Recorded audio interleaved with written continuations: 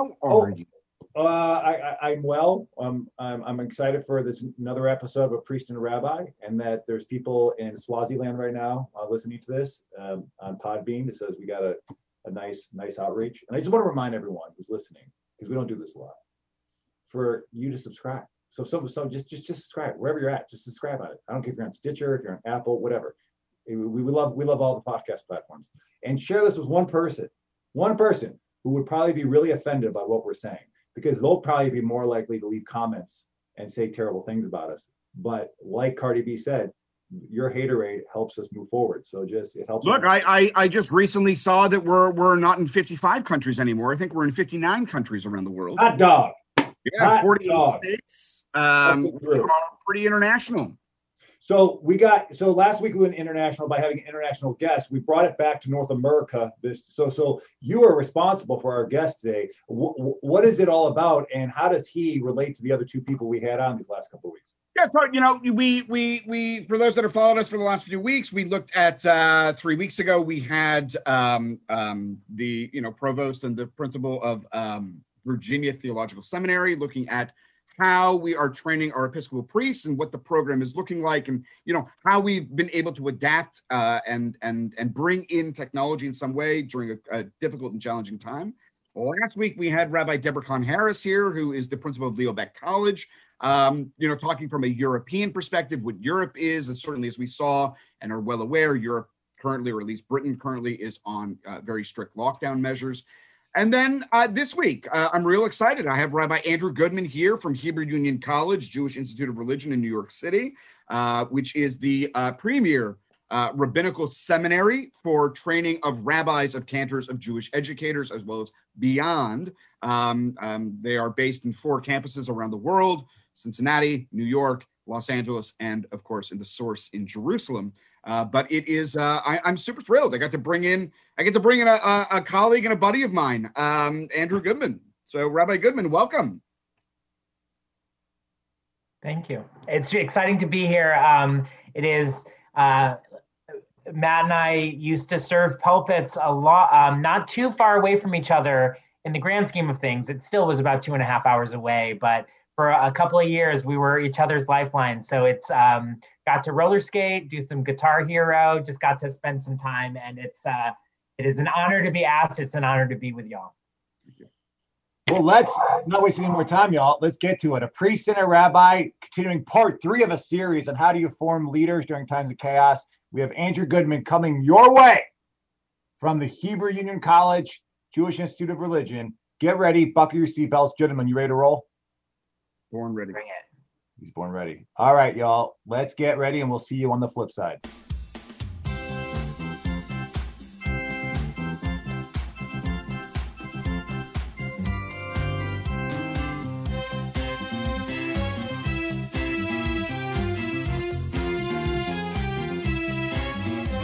A priest, a rabbi, a priest, a rabbi, a priest, a rabbi! The opinions you hear from on this show do not represent WSTU, since they probably regretted over allowing the show on the air in the first place. Nor do they represent Temple Beit Hayam or St. Mary's Episcopal Church, since they also wonder what the heck they did when they called these 2 men to lead their respective congregations. On that note, sit back, relax, grab your Bible or a Torah, and enjoy another episode of A Priest and a Rabbi.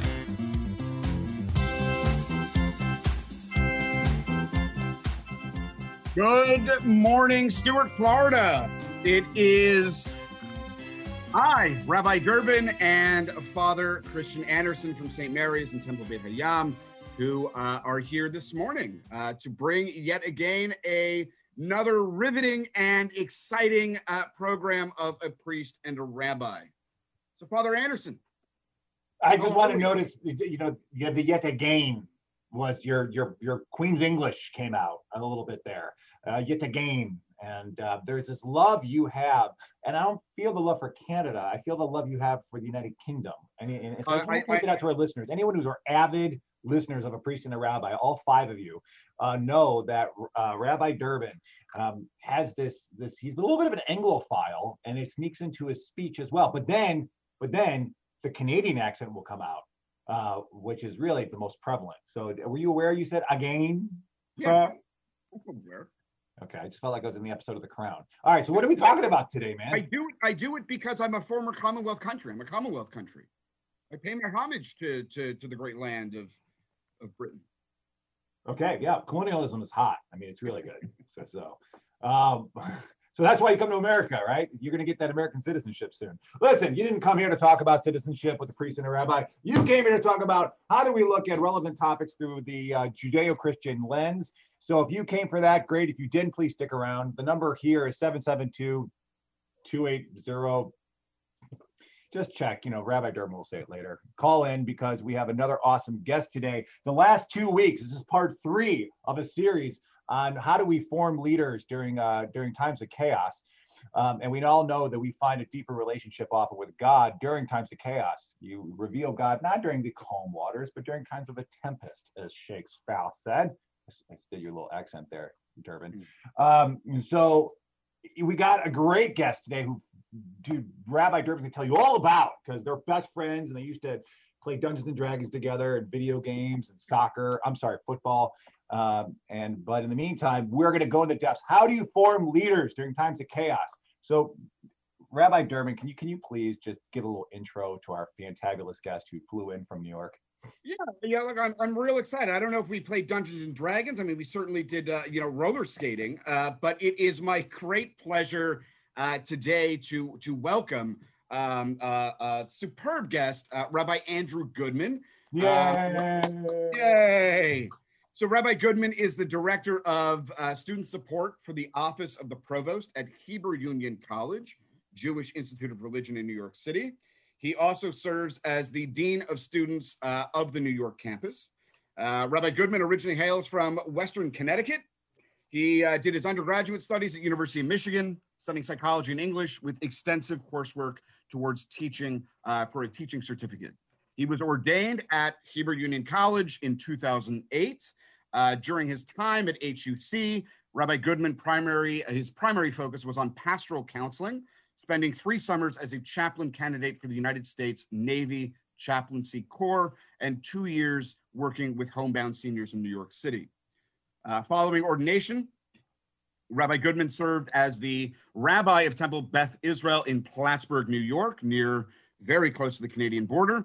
And in 2011, Rabbi Goodman joined the Office of the Chaplaincy at the University of Richmond in Richmond, Virginia, as their first Director of Jewish Life and Campus Rabbi, and was later appointed as the first Director of the Religious Social Responsibility.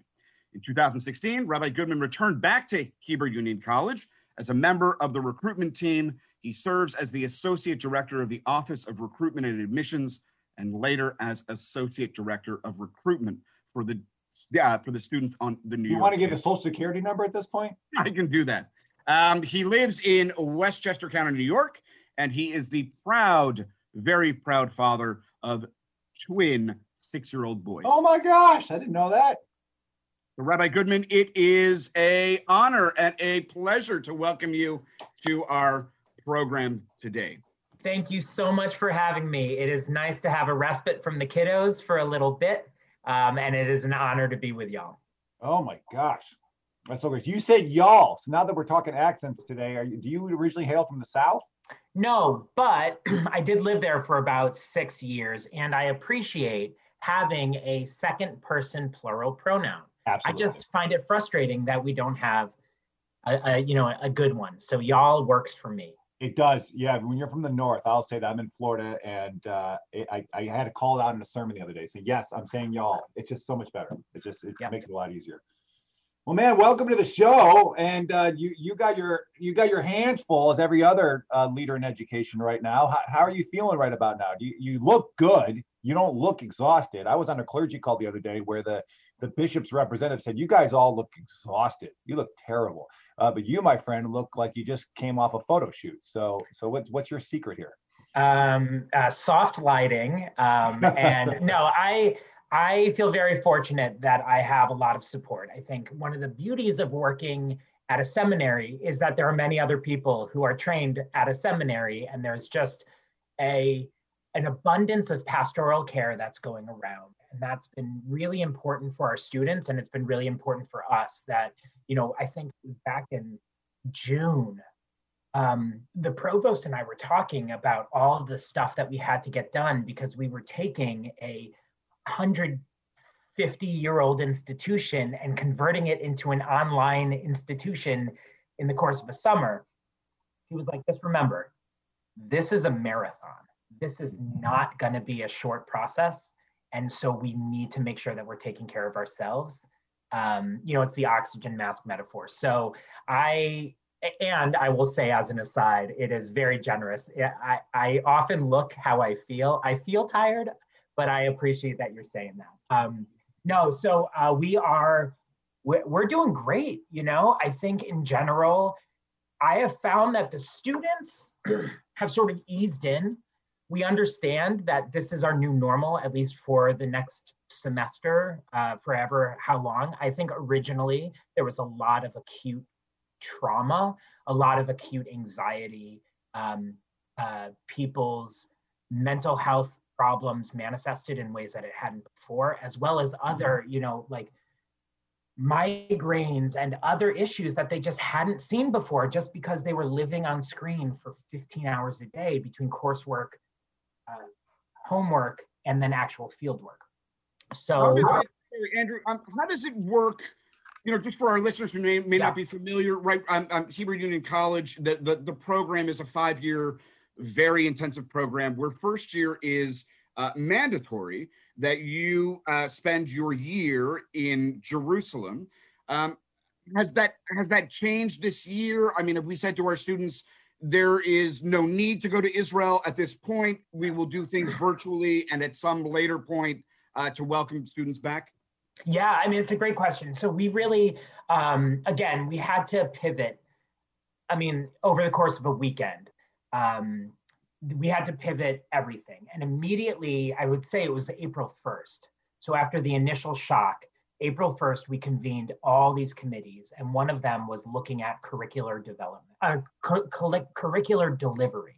And one of those curricular delivery questions was, how do we meet what we have promised our students in different systems? And for Israel, we weren't going to send people to Israel only to sit inside of an apartment. That there's a level of cruelty there of like saying you have to go away from your family to a foreign land that you can't enjoy.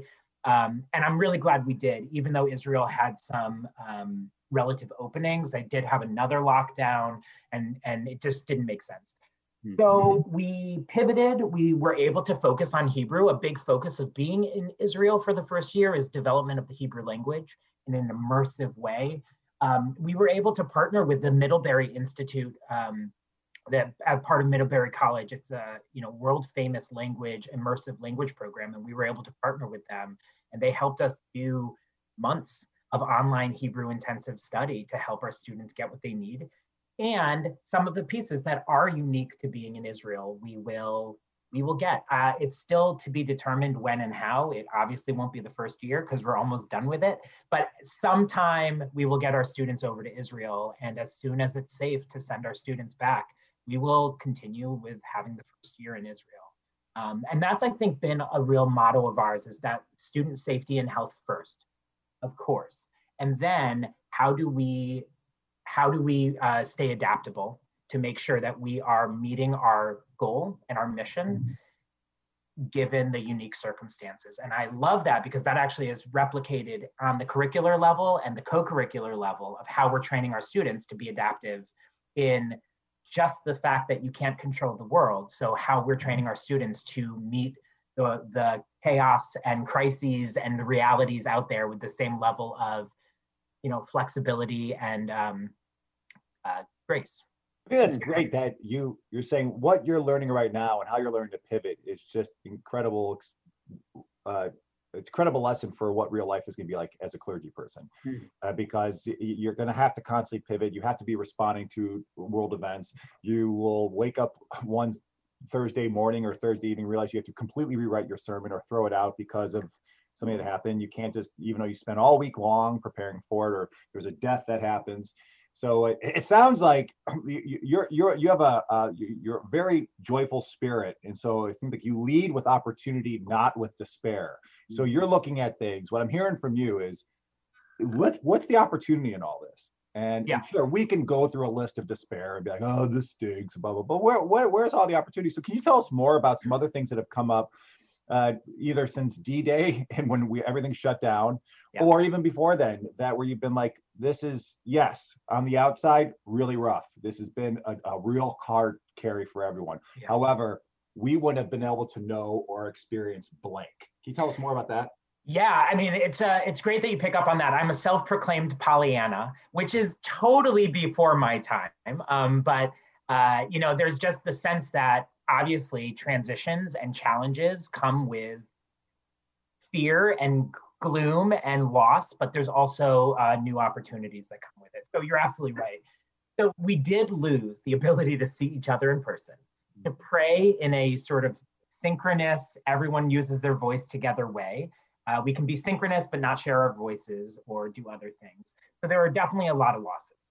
Here are some of the benefits. We were able to capitalize on Zoom technology and actually use and encourage students to take advantage of faculty members on the different campuses. We have 4 campuses, New York, Los Angeles, Cincinnati, Jerusalem. And usually you're really only able to take classes with the local faculty. All of a sudden, you got to, learn from that brilliant philosopher in LA. And so that was a real opportunity. Additionally, part of the office of, or as the director of student support, part of how we were trying to support our students in professional, emotional, psychosocial, professional ways, we realized that there were also a lot of opportunities to dig into some of the crises that were emerging and actually use them as case studies. So what does it mean to be responsive to your own needs while you are also needing to be responsive to others? What does it mean when you have to put on your own oxygen mask while also making sure that you are there to minister to others? And that it's easy to talk about in the comfort of an armchair, but actually to live that and to have fantastic faculty members come in and help our students understand their own experiences.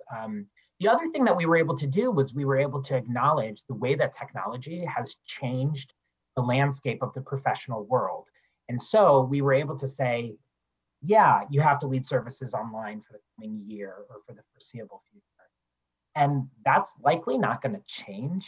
We're going to have to develop those skills. So let's lean into that. Like, let's think about what does ritual that it has been so dependent on 10 people being together and a book. How do we sort of keep that and also adapt? Same thing with leading meetings and leading education and doing pastoral counseling. All of these things we have been used to doing in a bricks and mortar in-person way. And we use this as an opportunity to say, you're going to have to do it. So let's learn, right? Let's use this as a great case study. Do you think does this ever come up? And this is just through my Christian lens. So, and I'm going to preface this by saying, you two gentlemen understand Hebrew scripture 10 times better than me. But that when the Babylonian captivity happens, that it's like it's the worst thing in the world that's going to happen. It seems like the Davidic line is over, and then the destruction of the temple, all this stuff, just horrible stuff. But what happens in Babylon is essential.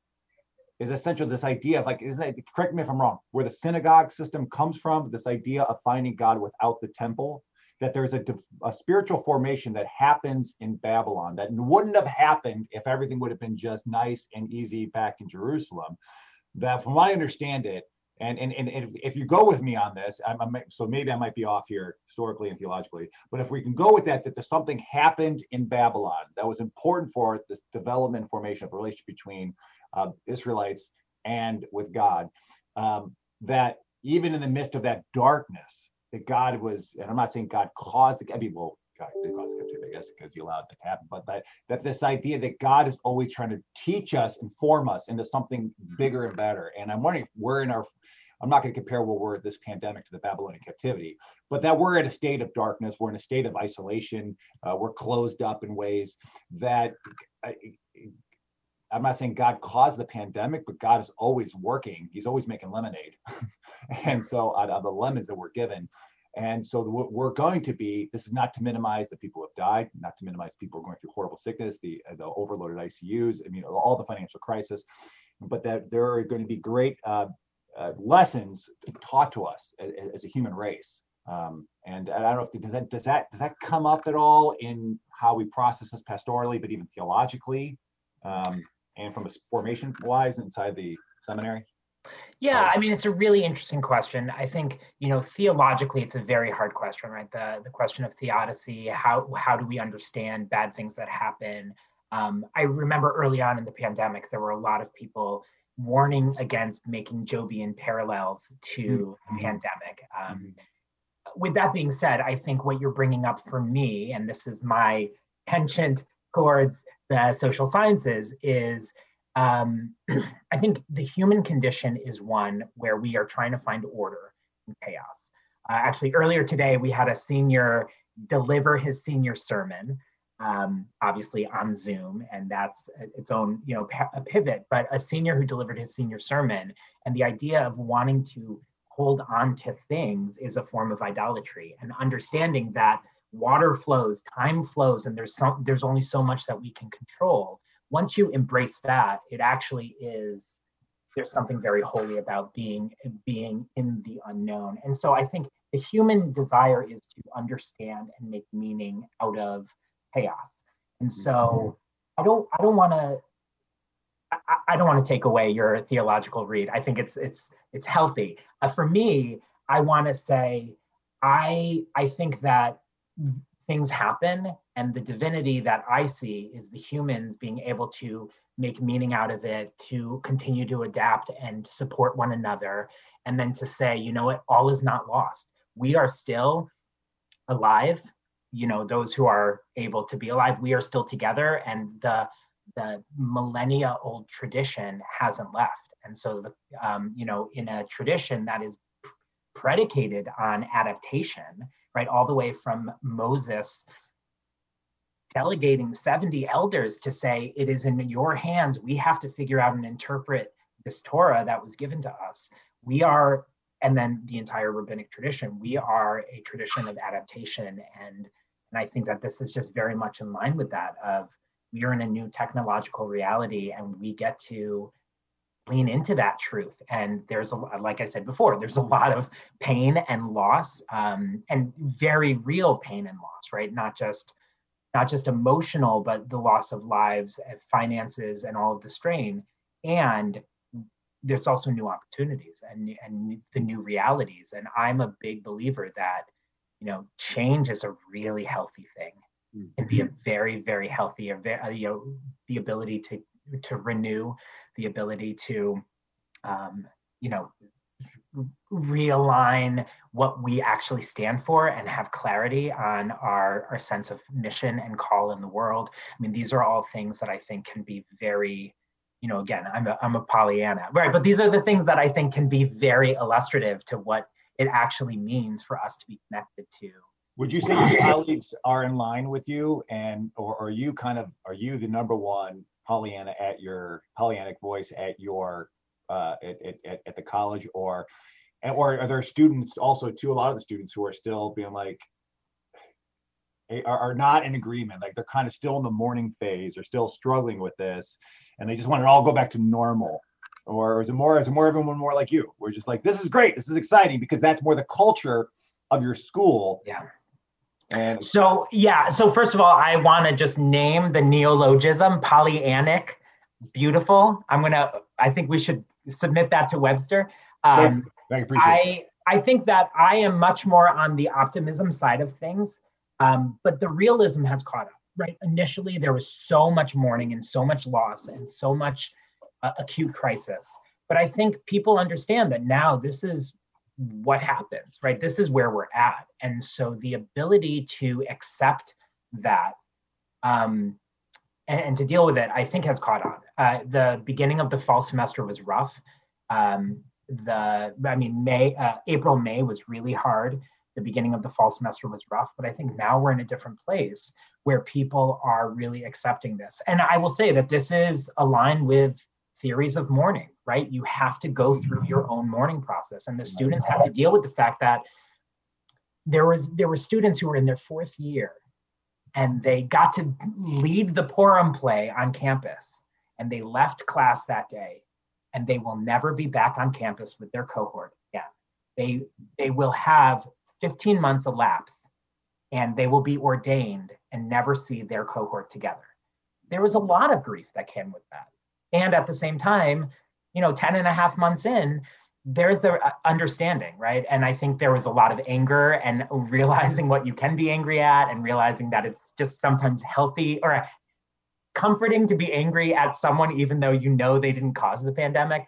But I think there's been a really healthy dose of acceptance, which how does the college address that? I mean, on the one end, it's we understand that the situation's out there. I mean, look, you and I, we both went through rabbinical school. I could only imagine my fourth year and never seeing my colleagues again. I reserved that right after I finished rabbinical school to never see my colleagues again. But just that pull between an institution that says we are part of a community and serving community, and yet that's been severed in some way because of international challenge. Yeah, so I think this is, again, how we are able to frame our mission, right? So again, like having student health first, it takes out some of that ambiguity, right? That there is loss for sure, and people understand that the loss is because we care about human life. And that, as a real centering of that Jewish value, made some of that easy. The other piece is that while we acknowledge the loss in our immediate community, we also did a lot to help support them in providing the comfort that they saw or that they needed, and help them sort of reflect on what other people might need. So I think, so you're absolutely right that there is a lot of loss. And instead of, we did do some indulging of letting them be in that. And we did a lot of space holding and, open counseling. But really what it came down to was we said, this is the time where people are seeking community. This is a time where people are looking for comfort, for spiritual meaning, for that, all of the comfort that comes from familiar rituals. You can do that. And that was a really, I think, an important opportunity to harness, I think, some of why they got into why they started at being a Jewish professional in the first place. And we were able to tap into that and really tap into the need. So, and it hasn't always been easy, for sure. Well, we're going to continue on in the second half, but first we have to take a break because there's some people who keep the lights on here. It's important to hear their voices. But when we come back, we want to hear about some of these. I'm curious also too, since we have all these different institutions of formation on, I want to know how you can describe just the identity and the culture. What makes your institution different from, let's say, last week that we had from Reverend Deborah? And so over at, what was the name of the school? Leo Beck College. From Leo Beck, right? Someone here is a priest and unaware of Jewish institutions. Okay. So Leo Beck. So what makes you guys different? Because I know the tension that happens between various, and the healthy tension between various Christian seminaries, especially just Episcopal seminaries.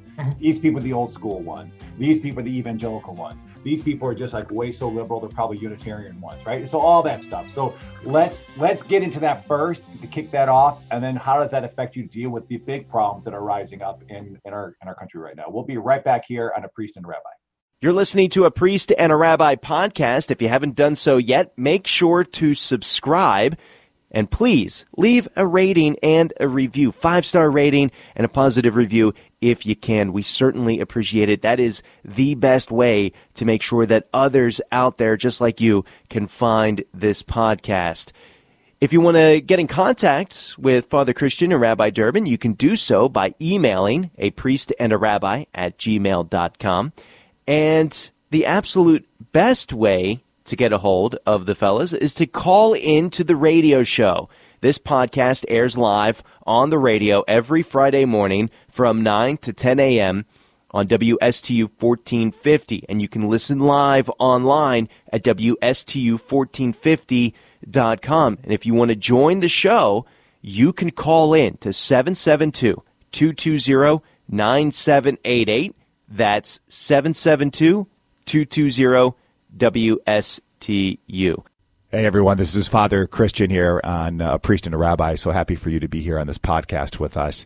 And I want to let you know that I have started a YouTube channel called Your Favorite Christian, and you can check it out on YouTube. And every Monday I drop a new episode, and it's always through the lens of faith, but taking on different topics such as dating, relationships, marriage, pop culture. I've done one recently where I went out to the art show and talked about how do we find our relationship with God through what all the latest artists are doing.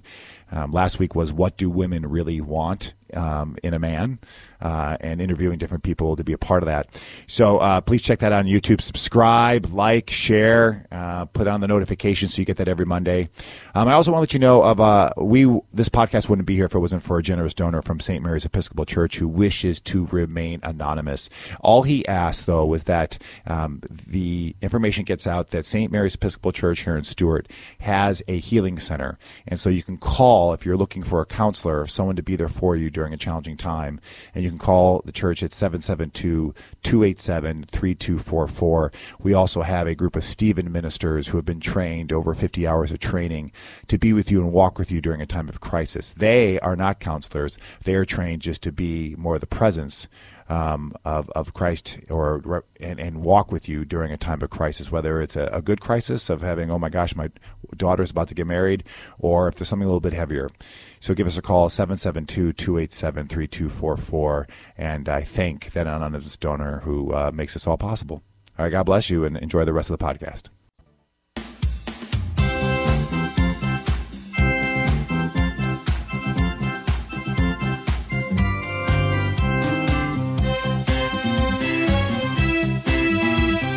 Welcome back, Stewart, Florida. It is, today is Two Rabbis and a Priest. We are thrilled and just overjoyed to welcome Rabbi Andrew Goodman here from Hebrew Union College Jewish Institute of Religion in New York City. I should also mention, as just a quick aside, that Rabbi Goodman also has just so much beyond professionally to offer. He also, for those that may have seen the show with Jamie Foxx a few years ago, beat Shazam. Rabbi Goodman and our friend and colleague Rabbi Josh Strom beat Shazam.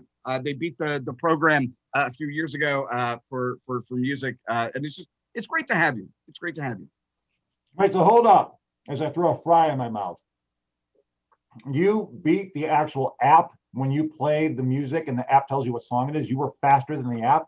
Yep. So the premise of the game show is it's sort of like Name That Tune, except they use the actual tracks as opposed to, whatever, like the old orchestra that they used to play. And the initial round is you're competing against other teams. And then the final round is you compete against app. And so you have to name songs within 3-4 seconds. And we didn't do perfect. I didn't get the country song.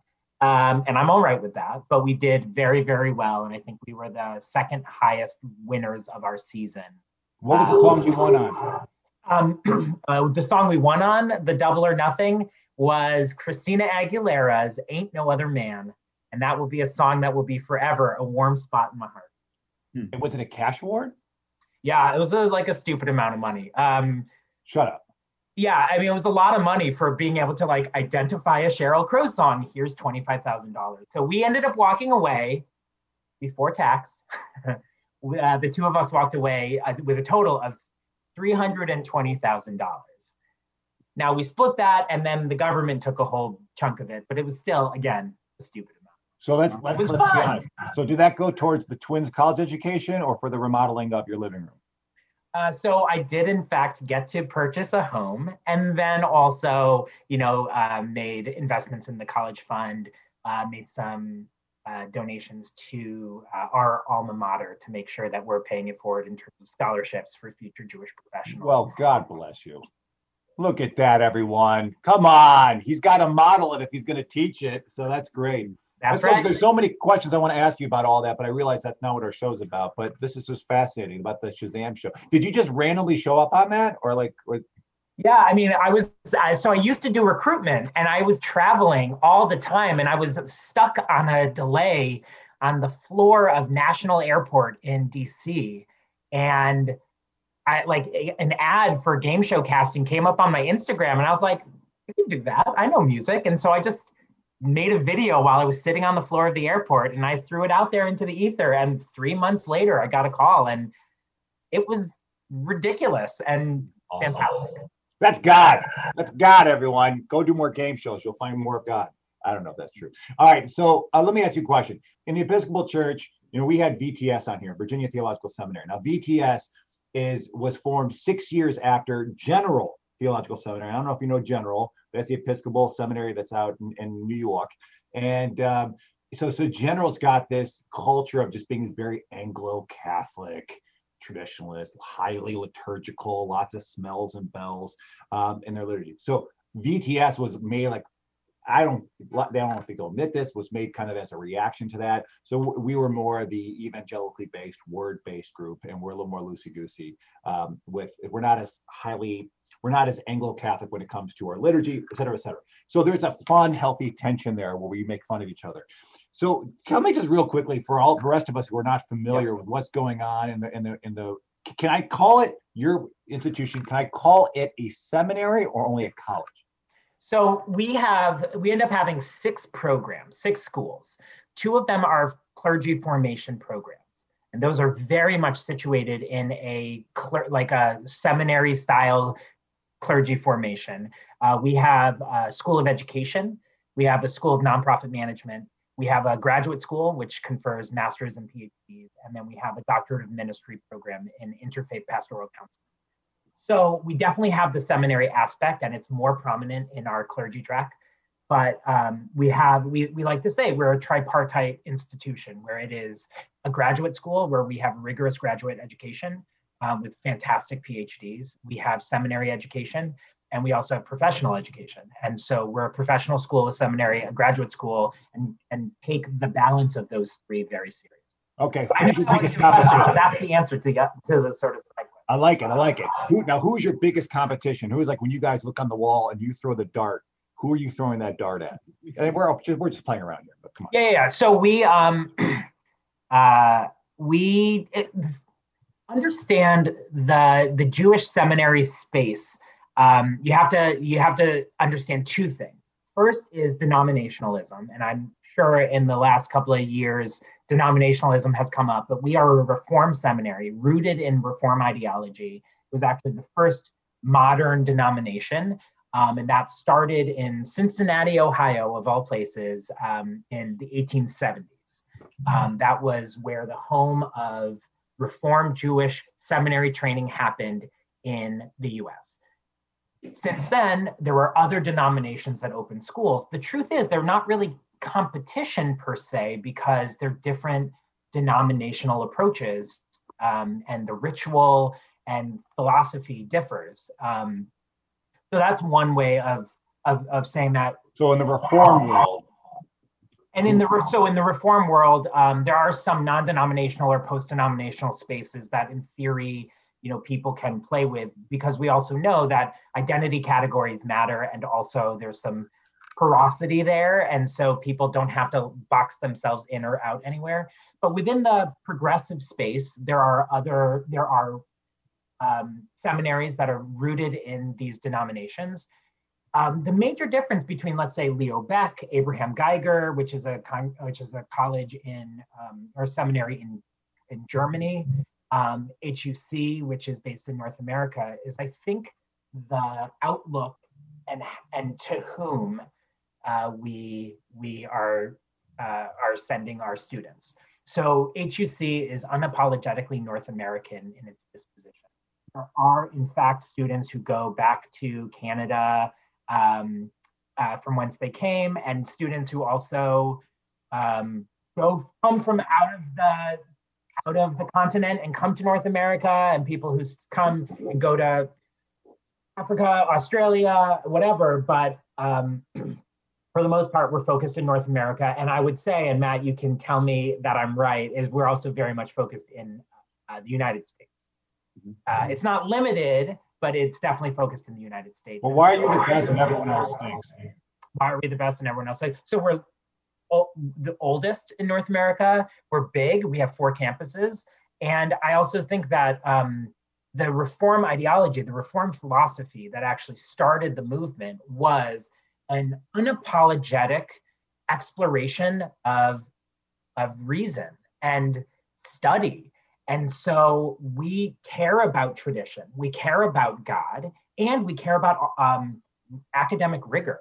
And so in both cases, we're able to say we care that historically men have been rabbis. And we care about egalitarianism.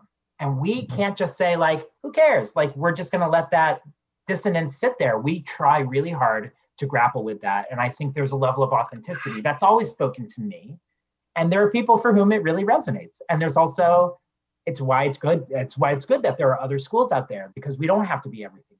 You guys are like the Jewish version of Episcopalianism. I mean, I like to think that Episcopalians are the Christian version of Reformed Jews, but I'll give it. I think you got that. I think history would definitely align the line. Yeah. I've always found a lot of affinity with my Episcopalian friends. Oh, cool. Hey, man.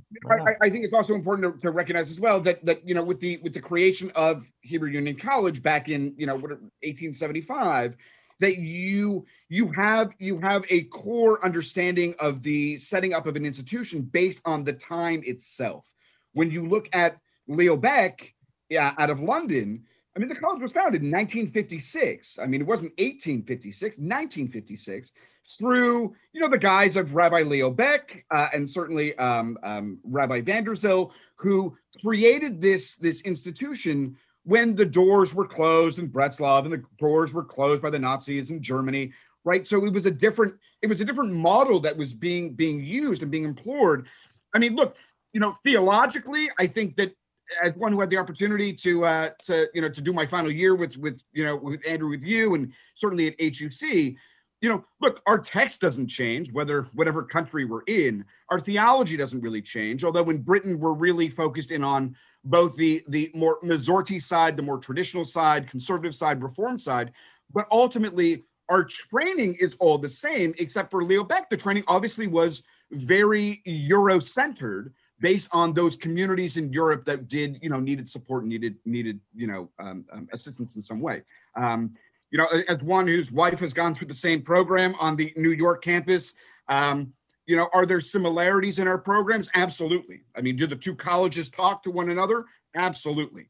I think it's just a different frame, a different focus. Yeah, One thing I will say too is that a pride of ours is that the training, and I think any good school, the pride is the training should give the professional the ability to actually be successful in a variety of places, right? So I was planning on going into the Navy Chaplain Corps. I worked at a small congregation just 20 miles south of Canada. I worked in a college setting, so my training allowed me that flexibility. So I think while the differences matter between the schools, ultimately, I believe the schools should be hoping that we have students that are, when they are ordained, will be able to be flexible and agile to meet the changing needs of our religious landscape. Because your degree, my degree, I mean, it says the same thing on our walls that say Rav Umoreh B'Yisrael, that we are rabbi and teacher in Israel. And I think that there's something there that really, really, brings it together. That it's non-denominational in some degree or fashion. That it really is about training. I guess one of the questions I had was also when you look at our institutions. When we think about the training and the ability to inspire, and given the situation we're in now, has the college had conversations in terms of, I know when I was in rabbinical school, one of the challenges was there was only one track for rabbis. You enter into a program, you serve congregational life, the opportunity to serve institutions or organizations, chaplaincy. I mean, it was almost the beginning part of expanding. I don't know where HUC is yet with it. I don't know where Leo Beck is. I think it's slow and incremental, but being able to say to our students, look, when you enter into this program, you're not fast-tracked or slow-tracked, whatever it may be, to only see it one way, to serve congregations, that you also have the ability to serve community in whatever facet that looks like. Yeah, that's a really important point. And as someone who never wanted to serve a pulpit, I did for 2 years, and I would say objectively I did well, but it wasn't my calling. As someone who never wanted to do that, that was always a frustration of mine, that I felt like I had to fight for other legitimate paths within the rabbinate. It has been changing. Part of it is the recruitment team has taken on a very serious approach of trying to validate and elevate other paths of meaningful call. And then the other piece, and I think it's important, I mean, there's a whole bunch of context that I don't want to give, but I think in 2008, in the economic crash, we found a lot of colleagues who weren't retiring because their pensions have disappeared, and there was a lot of economic uncertainty. We had fewer positions opening, and we had amazingly, capable, trained professionals being ordained. And so what that ended up doing was we had to broaden our understanding of what meaningful work in the field was, so that we didn't say you either get the one pulpit that's available or you are like. So I think part of it was forced us to say, you know what? Teaching in a variety of capacities is actually core of rabbinic understanding, and let's celebrate that, and organizational support and pastoral support and all of the different pieces that we actually do care about. Let's actually support those career paths. So that is very much that I think 2008 opened those doors, and fortunately they haven't closed. There is still a majority of our students who choose to go into pulpit work. And so there is still going to be some natural push in that direction, but it's not myopic in the way I think it used to be. The other thing just to name is sociologically, when we're looking at millennials and young millennials and likely Gen Z, is the idea of being in a career or one type of facet of a career for 50, 60 years. That's not kind of what the data is showing us. And so what I love about the rabbinate, and what I think, again, a qualified Jewish professional has the ability to work in a pulpit for a couple of years, work in a Hillel for a couple of years, work in an educational institution, work in an organization, right? To do a lot of different things because, like you just said, our training is broad and our mandate is broad. And we have the ability to sort of fit into different parts of our passion. So I am encouraged in the direction we're going. And I will say that currently, I mean, the economy is not great, right? Nonprofits took a real hit and are taking a real hit because of the pandemic. And we don't have that same sense of like, well, our students, if they don't get a pulpit, then what good are they, right? We're seeing that there's a lot of need out there. And I think the last 11 months have shown us how broad that need is, and also how broad meaningful Jewish connection can be.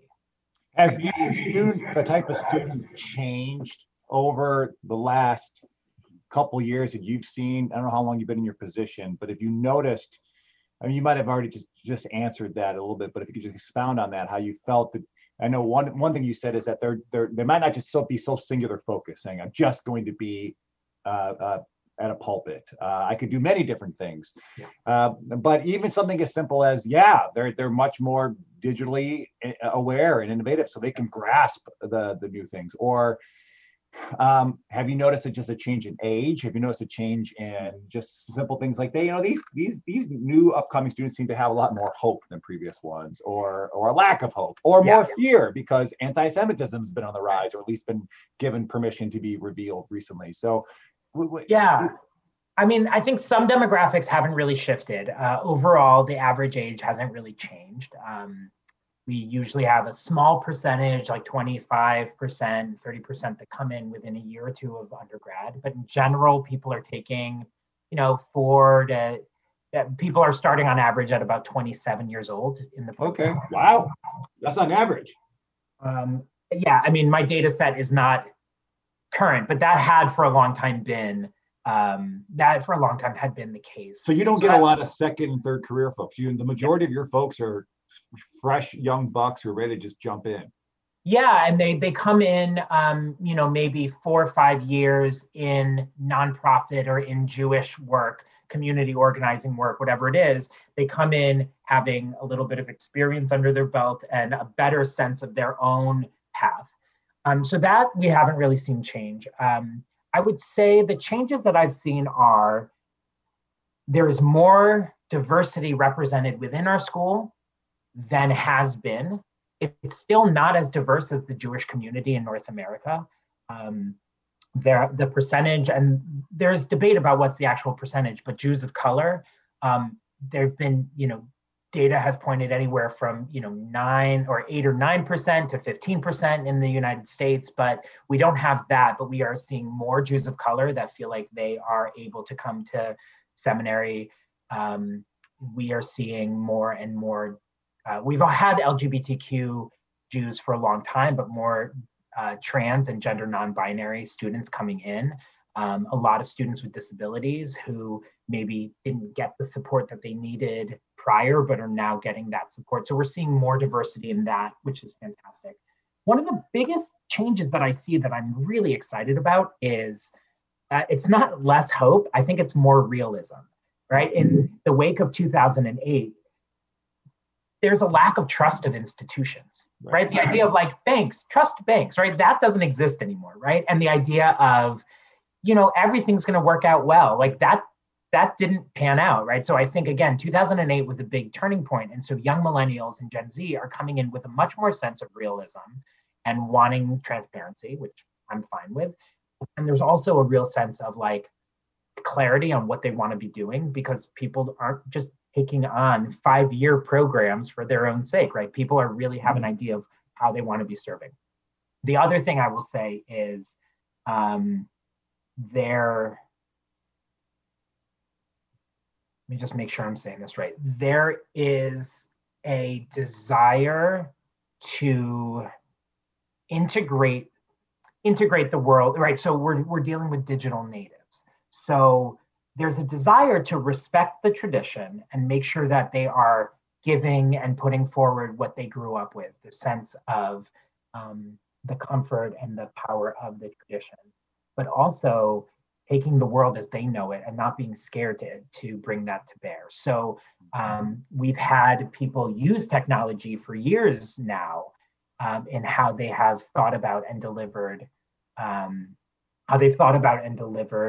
Judaism. And I think why I'm less worried about the Zoom pivot that has happened over the last 11 months is that I think our students, our younger students and our not younger in terms of overall age, but our newer students have been aware that Jewish community has existed in a lot of new platforms.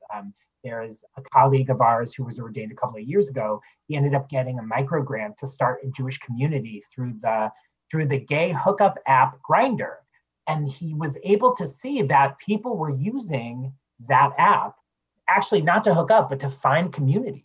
That especially in more traditional settings, Jewish men couldn't be out in their congregations. So they were finding it through other, with other gay Jews. And so to be able to leverage that technology to support community building is really powerful, right? So I'm encouraged, a perpetual optimist, but I am encouraged because I do see this as a lot of opportunities. The need for community, the need for ritual, the need for spiritual succor is not leaving. And we have a lot of really innovative brains, and we're training them, I hope, to do that, to bring this